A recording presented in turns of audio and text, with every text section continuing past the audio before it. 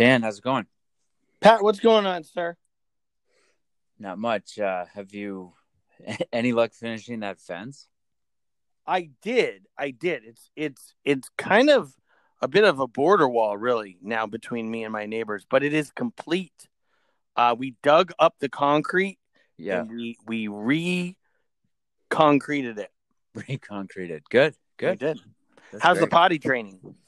Oh, she's doing pretty well. I mean, aside from the times when she just randomly pees on the floor wherever she wants. I think that's a control thing, though. Don't we all need a little bit? Don't we all need a little bit of control?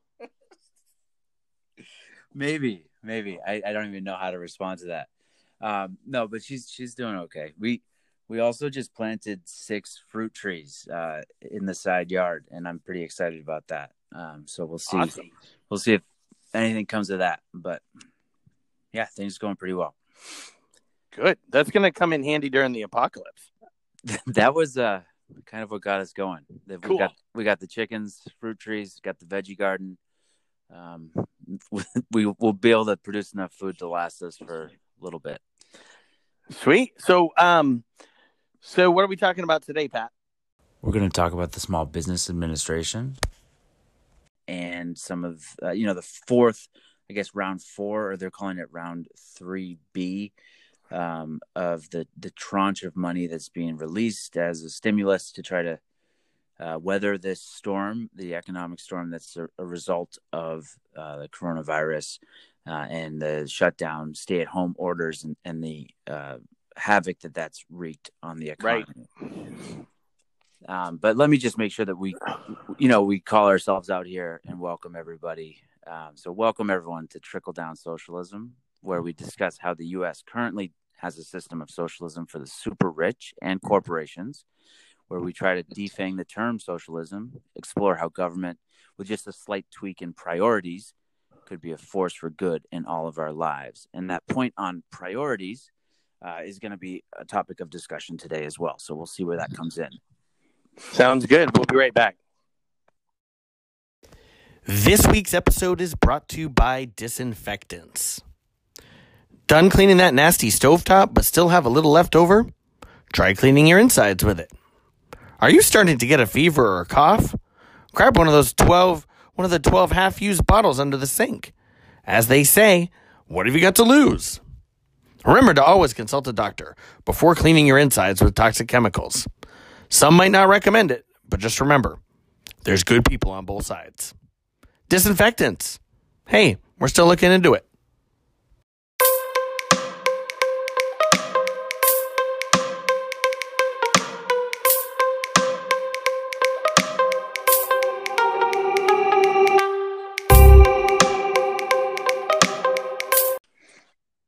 So, Dan, you've been fired up about this small business stuff ever since they've started putting together stimulus packages, huh?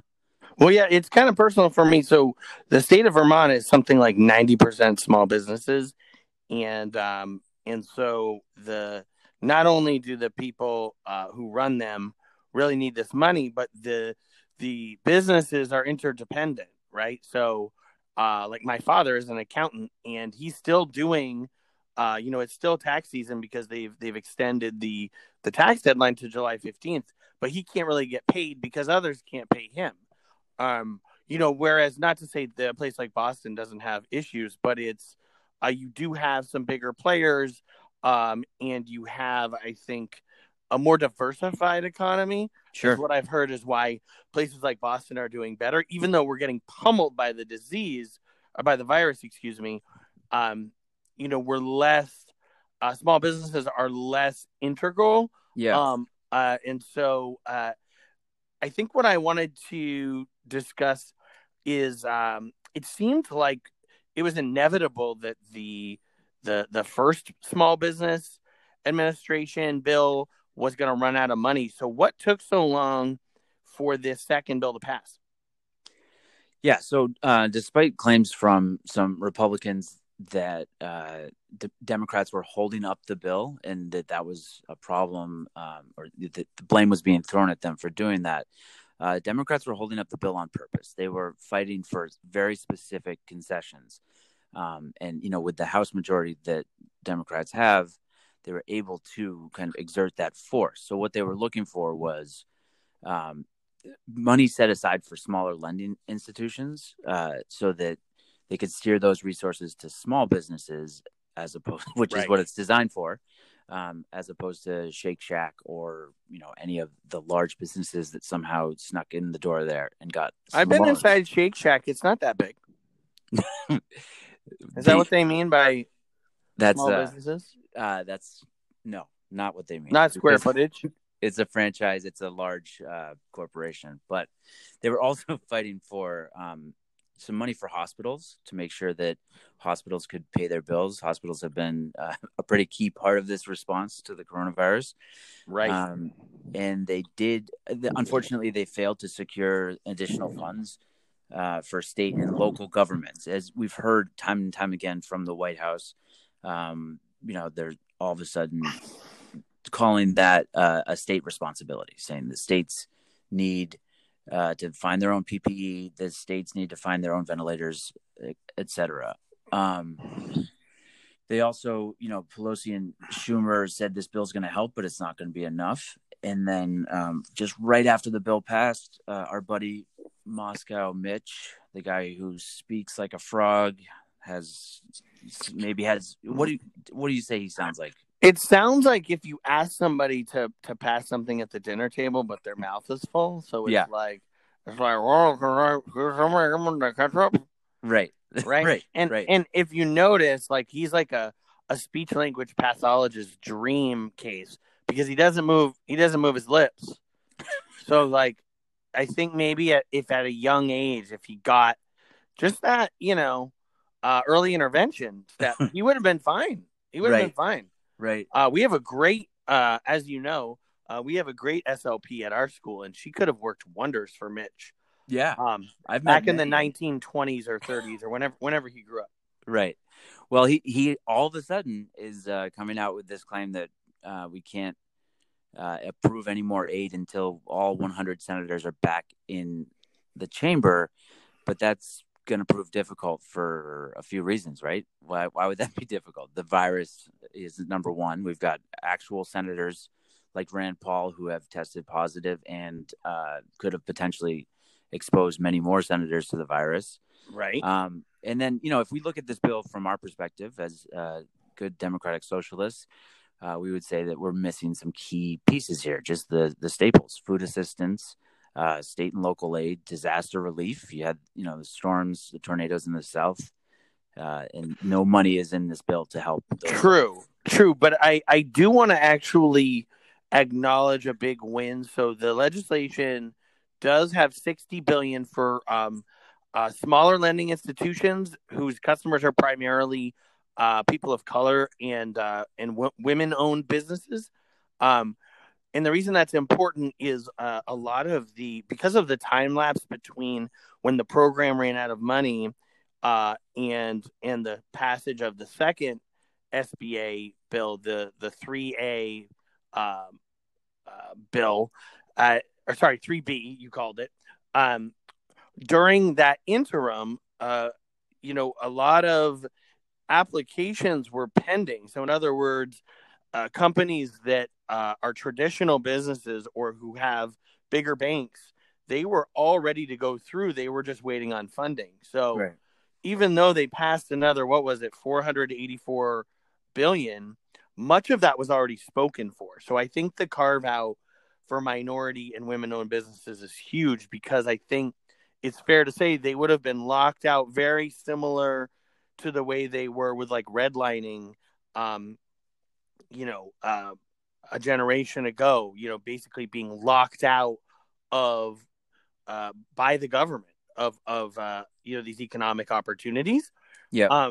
But your point is fair that it left a lot of parts out, and I've heard talk already of a round 5 or round 4, depending on how you're counting it, when Congress it returns in person on May 4th. Right. Yeah. I mean, that's a potential. Definitely. I mean, why do you think this isn't enough, or what concerns you about how long this tranche of money was going to last? Well, it's not so much that I'm worried about how long it will last, but I think that there's going to be a need for sort of these are all band-aids. So there's going to have to be some sort of comprehensive look at our government spending. But it seems to me that just before this bill passed, Mitch McConnell was talking about his concerns that the spending aspect that we were pushing the federal deficit ever higher, which was not something I heard from him when they were passing a $2 trillion tax cut for wealthy individuals and corporations. Yeah. And so I don't know if you caught his most recent comment about states just declaring bankruptcy because the feds, just as they did with PPE, have kind of left them on their own here, or at least that's what he's saying publicly. Did you catch that? I think we have a clip here actually. Yeah, let's go ahead and roll the clip. Yeah, okay. Here we go. It's me, Mitch McConnell. Everybody. Oh no, sorry, that was me. Hang on, we have the actual clip. I would certainly be in favor of allowing states to use the bankruptcy route. It saves some cities, and there's no good reason for it not to be available.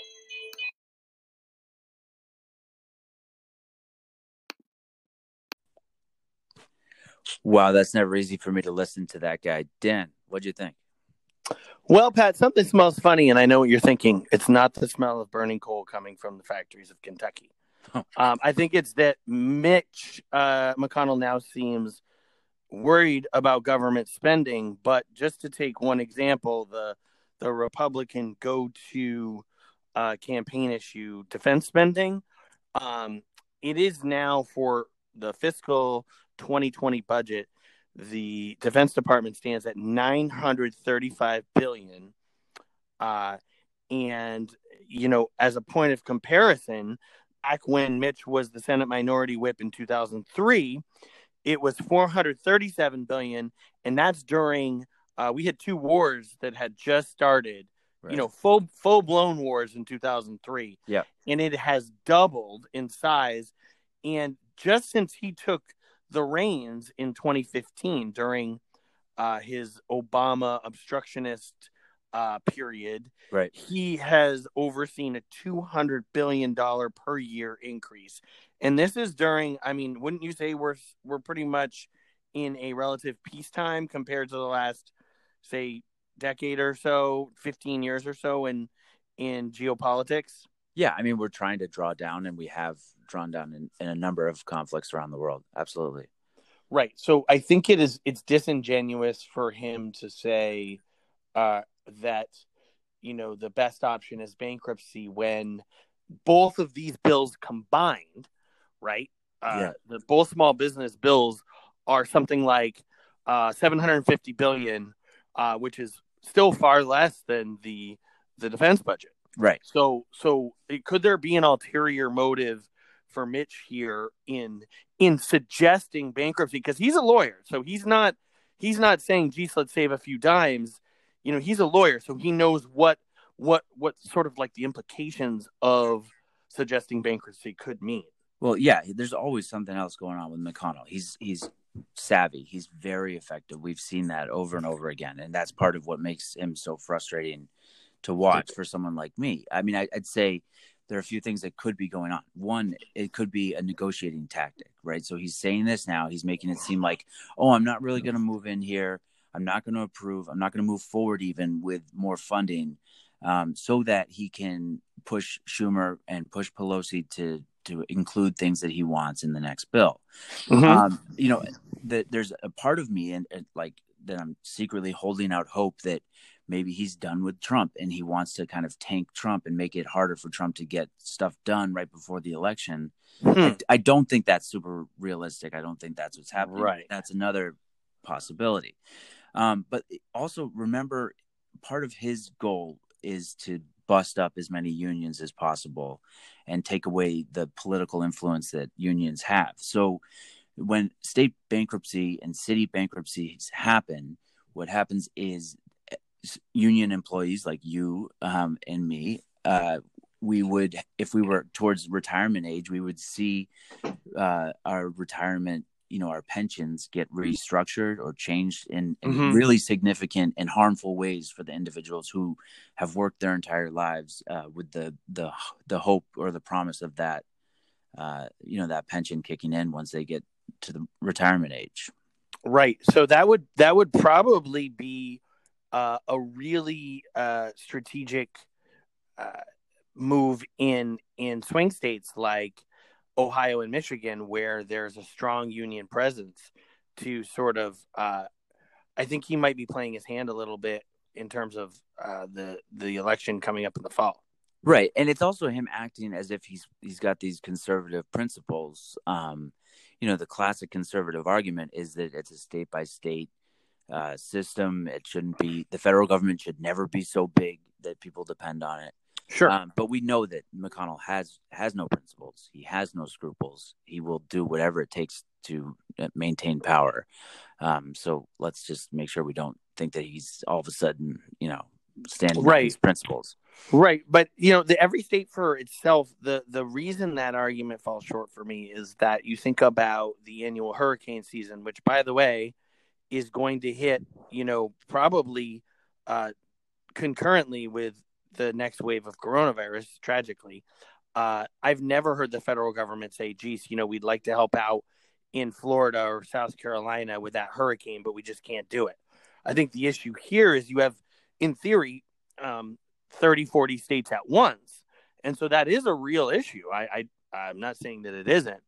But I do think that it comes down to what you prioritize. Again, they're dropping $1 trillion a year on defense spending during a relative peacetime.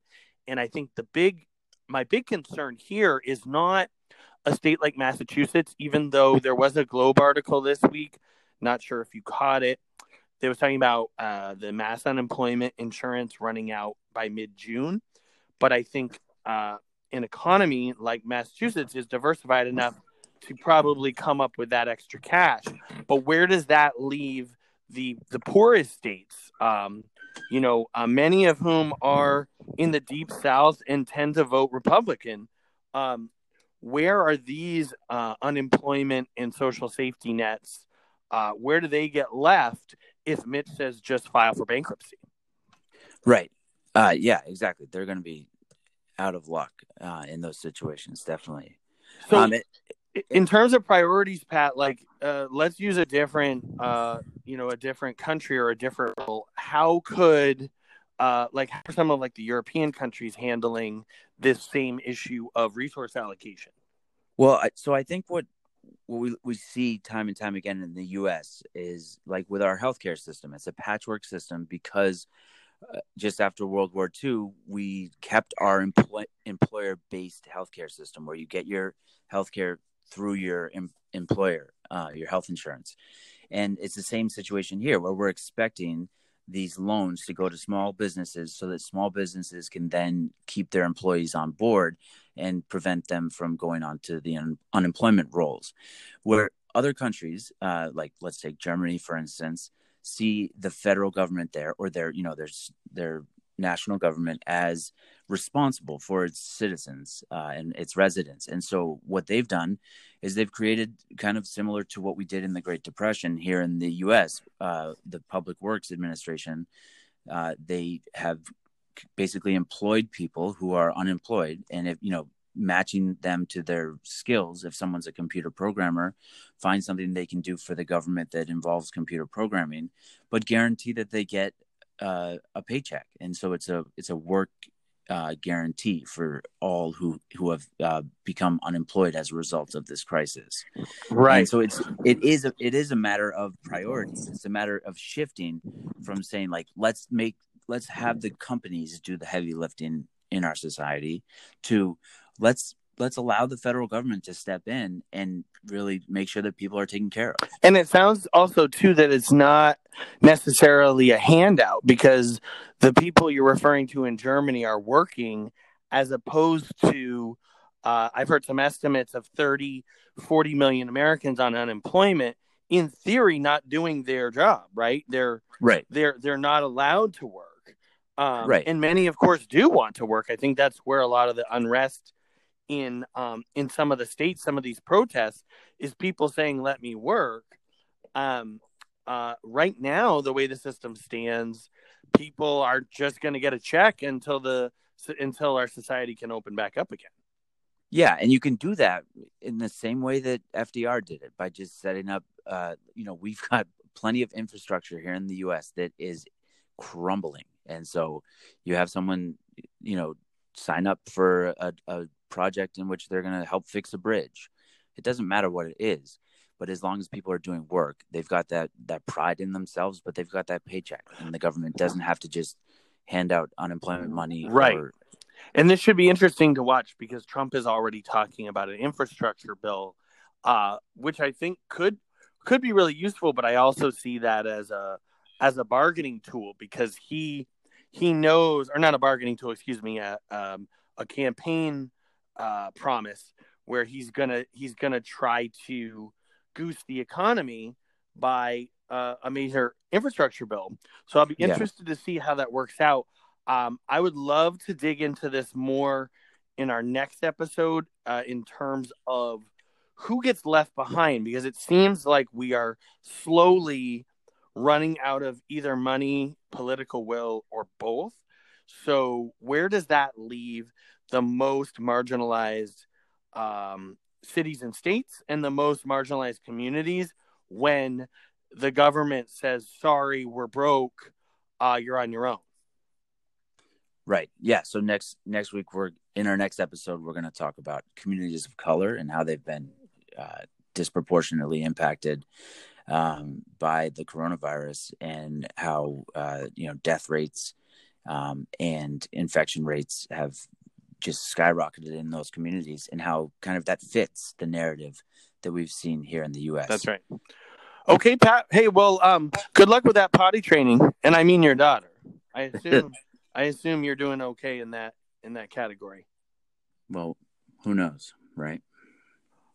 Okay, folks. Well, thanks again for tuning in to this week's episode of Trickle Down Socialism. See you next week, folks.